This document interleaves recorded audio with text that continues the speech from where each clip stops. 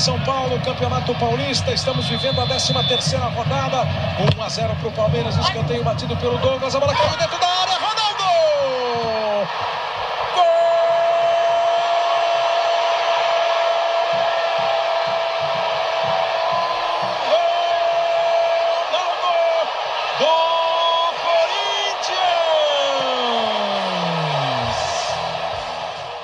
Welcome to Jerry and Marty Talk Footy, but not in ways you'd expect. The podcast of the South Mims U Soccer Studies faculty. He's Marty. And he's Jerry. In this episode, we're going to find out if there's an Isthmian League team from South West London who, it can be argued, is possibly more important to world soccer than Real Madrid, Bayern Munich and Manchester United combined. It's a daring, probably delusional idea, which is par for the course from you, Marty. Well, Jerry, you know I like a challenge, and this all began when I was in the shower. Oh, quite a lot of things begin life when you're in the shower, don't they? Oh, that's just common room gossip, and I don't think it's quite the place and the time. Don't worry, I don't listen to the academic tittle-tattle and scurrilous rumours that circulate about you, no matter how credible they seem. Oh, you're too kind, thank you. I just file them away for future use. Let's stick to the subject. Now, let me pose you a question. Imagine you're a top-flight Brazilian club side, you're moving to a new stadium, you're planning a curtain-raiser game, a match to herald a new era. You've got to pick your opponents, and your choice is Real Madrid, Barcelona or Chelsea, who, by the way, you've just beaten in the World Club Championship. Which one do you choose? Well, that's a difficult one. An abundance of riches. I'd go for Real Madrid. Genuine giants of the world game, 13 European Cups and Champions Leagues, or whatever they're going to call it next. An understandable choice, Jerry, but wrong. Oh, right. Well, then I bet they went for Chelsea. A rematch after their World Club triumph? Wrong again, I'm afraid. They gave their fans the choice and their vote, and it was overwhelming. 61% picked one team as the worthy opponents, and that team was the Isthmian League outfit. No, really? That can't be true, can it? Amazingly, it is. The Brazilian club was Corinthians Paulista of Sao Paulo, or Corinthians as they're usually called, and the non-leaguers were Corinthian Casuals, now based in Tolworth, just outside of Kingston in southwest London. Oh, of course. Corinthian Casuals, the Corinthian spirit and all that, right? That's the one, and they're still amateurs, genuinely unique now in UK senior football. Yes, I remember you waxing lyrical, well, sort of lyrical, a while ago about Queen's Park FC, who were the other illustrious amateurs until 2019 when they went and spoilt it all by going professional. And didn't you argue at that time a compelling case for just how influential they had been? They're responsible for free kicks, half-time, crossbars and all sorts of things that we now take for granted. And we made a podcast about it. Do we owe everything to Scotland? You know, your memory hasn't let you down. Yes, I always think that Queen's Park and Corinthian Casuals are a sort of Anglo-Scottish pair of celestial soccer twins who have bestowed genuine sporting riches upon us. Marty, you're doing that waxing lyrical thing you do? Sorry, I got carried away. Tell us, what is it about the Corinthian Casuals, or the CCs, which made a bunch of Brazilians want to watch them? Well, Jerry, let me tantalise you and give you a few choice snippets. Corinthian Casuals were originally two separate and distinct clubs. They only actually combined in 1939. Each one was famous and significant in its own right, although I will say the Corinthians were certainly the primus inter pares. The what, sorry? The first among equals. It was Corinthians who inflicted the heaviest ever defeat on Manchester United, 11-3 in 1904. It was also Corinthians that inspired Real Madrid, England, and of course Corinthians Paulista to wear white shirts. Right, so the Corinthians Paulista. I found a clip of their anthem, which is quite a famous song, and let's listen to it. Salve o Corinthians, o campeão dos campeões, eternamente dentro dos nossos corações. Salve o Corinthians, de tradições e glórias mil. Tu és orgulho dos desportistas do Brasil. It was the original English Corinthians who undertook the most ambitious and groundbreaking overseas tours and fielded the first black player to play at international level. Really? Who was that? Andrew Watson. He made his international debut for Scotland in 1881. Well, that's some heritage, certainly. But haven't you forgotten something? I'm not sure what you mean, Jerry. You are aware of my proud Maltese heritage, aren't you? I am indeed, and I'm proud that you're proud, but I really don't quite follow. Oh, you disappoint me. You've not mentioned another colossus of the beautiful game, Zaytoon Corinthians of the Maltese Premier League. I stand corrected and educated. I had no idea. I'm going to make a point of checking their results in future. In fact, they use the same song that the Corinthians do in Brazil. Let's have a listen to that.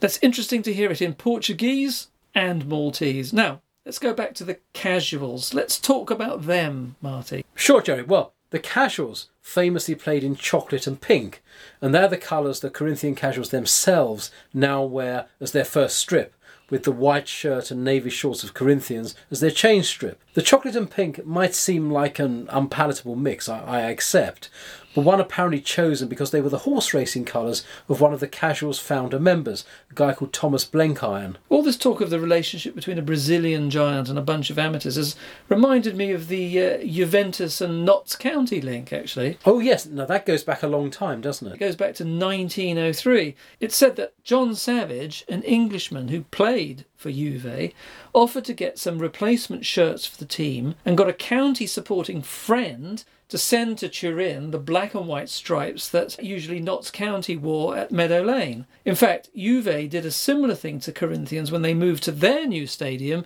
in 2011. They chose Notts County as the opposition for their opening match, which finished 1-1. Not bad for County, eh? That's some result. I'm afraid the Corinthian casuals went down 3-0 in the end. But let's go back to the beginning. How did these two clubs come about in the first place? You really are particularly good at cutting to the chase, aren't you? First of all, Corinthian FC was formed in 1882, the same year as a certain team from N17. Tottenham Hotspur. Spurs, you mean? Yes, Spurs. Just emphasising that for listeners who aren't experts in London postcodes. Of course, and quite right too. So, casuals were actually founded by Pa Jackson, who was a rather larger-than-life FA official, intent on putting together a club side that could form the nucleus of an England team capable of beating the Scots. He was basically fed up that England had lost 6 in a row to them and realised that Scotland's strength was that it had a settled team largely composed of Queen's Park teammates. So Corinthian was intended to be a pool of players really to make up the England team. So I suppose this new club started recruiting all the best players who have, of course, amateurs from the public schools and universities, right? Exactly. Within a few years, 9 of the England team were Corinthians, and 86 Corinthians have represented England at full international level. In fact, on 2 occasions, the national squad was made up entirely of Corinthian players. And if I remember my football history correctly, the Corinthians were more than a match for the top professional sides, weren't they? They were the only club, I think, to defeat Preston North End's old Invincibles. As you've already pointed out, they did beat Manchester United 11-3. Yes, and they always remained steadfast in their amateurism. But where I think they genuinely shaped the development of the game globally was with their overseas touring. Now remember, at the turn of the 20th century, they were generally regarded as the best team in the world, and with that mantle, they took football to South America, South Africa, Canada, the United States, and naturally across all of Europe, with groundbreaking tours of Austria, Hungary, France, Spain, Holland, Scandinavia, and of course Germany. In fact, football historians really do regard their 1906 tour of Germany and their 1910 and 1913 tours of Brazil as being the bedrocks of football development in both countries. Well, it's fascinating, isn't it? Literally shaping the soccer world map. Indeed, but they continue to make a significant impact here at home. Their FA Cup exploits throughout the 1920s are famous. Regularly, Corinthians would attract crowds of 40 or 50,000, and they proved more than a match for the likes of Manchester City, Newcastle and West Brom, all of whom were genuine powerhouses at the time. You certainly know your soccer stuff, Marty. Ah, Jerry, I do. It's a gift, you know. Well, carry on strutting that stuff. I will indeed. Now, even into the 1930s, Corinthians were making their mark at the top level, and they were of course continuing with their tours abroad, including a famous tour to Germany in 1936 in the midst of Berlin's preparations for the Olympics. But as we know, all good things come to an end, and by the late 1930s, really the professional game had overtaken even top-class amateurs. An interest in amateur exhibition football was no longer there. Hence the merger between the Corinthians and the Casuals in 1939? Yes, Corinthian FC had often shared players with the Casuals, and the two clubs had actually also toured together. We must find out more about the Casuals then, but before we do that, what about the Corinthian spirit? It's a phrase we all still use, so how did it come about? Yes, that's the phrase that everyone knows, isn't it? Corinthian FC had founding principles of amateurism, fair play and sportsmanship, but its players really did take those seriously. For instance, there's wonderful accounts of what would happen when a penalty was awarded. The Corinthian view was that a gentleman would never commit a deliberate foul on an opponent. Therefore, if a foul did take place and a penalty was awarded against the Corinthians, their goalkeeper would simply stand to one side, lean casually against the goalpost and allow the goal to be scored. Conversely, if the Corinthians were awarded a penalty, their captain would simply take it and ensure that the ball was chipped well over the crossbar. So just the sort of ethos we see displayed each week in the Premier League, right? Jerry, now there's a thought. And of course, there were some great characters among the Corinthian players, weren't there? Yes, there were. The ones that always spring to mind are C.B. Fry, who was famously said to have been offered the throne of Albania, which he turned down, and C. Aubrey Smith, who went to Hollywood, made his mark in acting, and founded the Hollywood Cricket Club. The throne of Albania? You mean the actual throne, like a piece of furniture? Jerry, keep up, please. The opportunity to be king of Albania. Oh, amazing. He didn't accept. In fact, Fry had an illustrious cricketing career too. Not surprising, given that most of the early amateur footballers were also cricketers. In fact, the Corinthian R.E. Foster remains to this day the only player to have captained England at both football and cricket. Sporting Renaissance men, indeed. And the Casuals were made up of an equally illustrious bunch, weren't they? Yes, and they were founded just a year later than the Corinthians in 1883. Now, I've heard it argued that the Casuals were perhaps an even greater force in the competitive amateur game. After all, they reached the very first Amateur Cup final in 1894 and actually won it as late as 1936, beating the then powerful Ilford. In fact, it was because of their firm commitment to league competition, the Isthmian League, in fact, which of course the present clubs still play in, that they didn't have the chance of touring as regularly or as widely as the Corinthians. But I think that when they did play abroad, they held their own. I know that I've heard about matches they played against teams that themselves were or became hugely successful. The likes of Athletic Bilbao, Sporting Lisbon, Benfica and MTK Budapest. Those last two they actually beat, didn't they? Yes, they did. And the Casuals were evangelists of the game, in the same way really as the Corinthians, even though their overseas exploits have been rather overshadowed by the sheer lasting impressions that some of the Corinthians' tours created. It just occurs to me, Marty, though, that both teams really led their lives as sort of nomads. After all, I can't really think of either having a home ground as such. I know that Corinthians MC played at the Oval in the very beginning, and then at Queen's Club in Kensington, and Crystal Palace in South London, but they also seem to have played all over London, even White Hart Lane. That's right. In reality, Queen's Club became the nearest they had to a home ground, although the big FA Cup matches were at Crystal Palace. And I mean the old Crystal Palace, not Selhurst Park. The Casuals, meanwhile, went through a series of fairly short-lived home grounds, from Upper Tooting in South London to the cricket ground at Leighton in East London, and again, Crystal Palace. Finally, they settled in Kingston until the 1939 merger. Even the merged club then moved from one ground to another.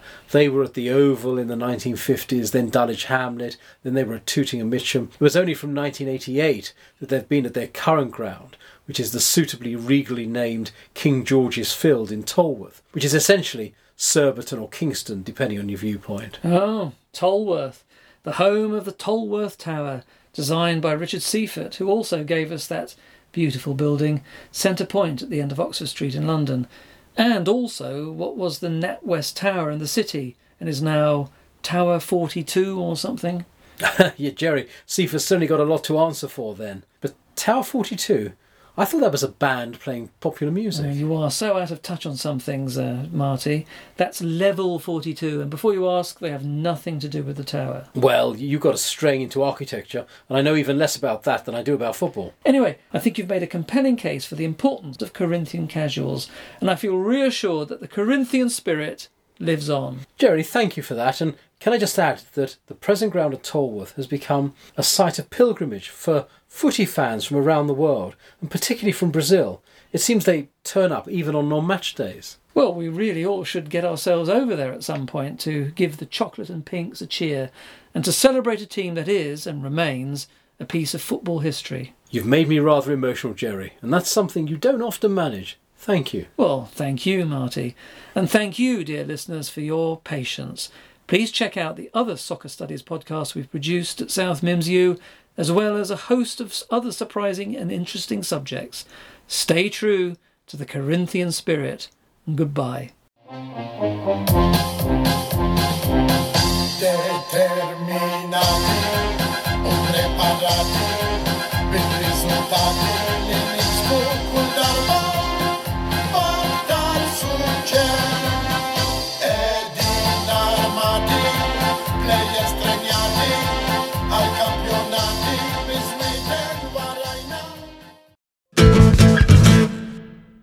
Yeah?